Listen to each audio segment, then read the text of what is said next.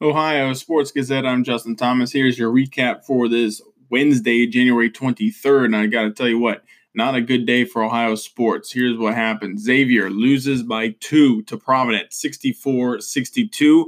Musketeers had some opportunities to win it late down the stretch. Unfortunately, a couple key turnovers really kind of hurt the Musketeers as they went down the stretch.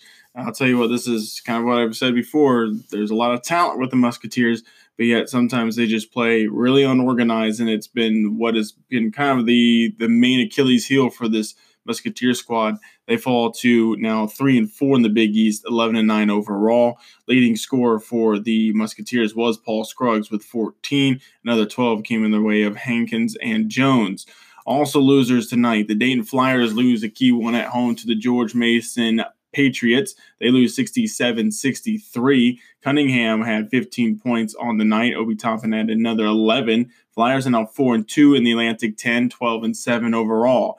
And the Ohio State Buckeyes have dropped now a fifth contest in the Big Ten. Buckeyes now 2-5 in the conference and 12-6 overall. It was a loss to Purdue today at home. They lose 79-67. Leading for the scores on Ohio State was 22 points coming from Andre Wesson. He was 4 for 5 from three-point land, but the Buckeyes kind of let this one slide away a little bit late to Purdue.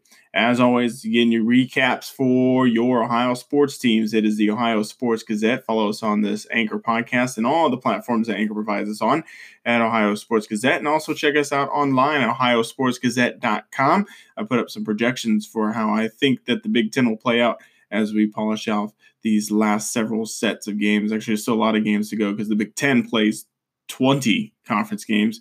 That's kind of out of control. But that's what's happening all around for Ohio today. Remember, always stay tuned to the Ohio Sports Gazette.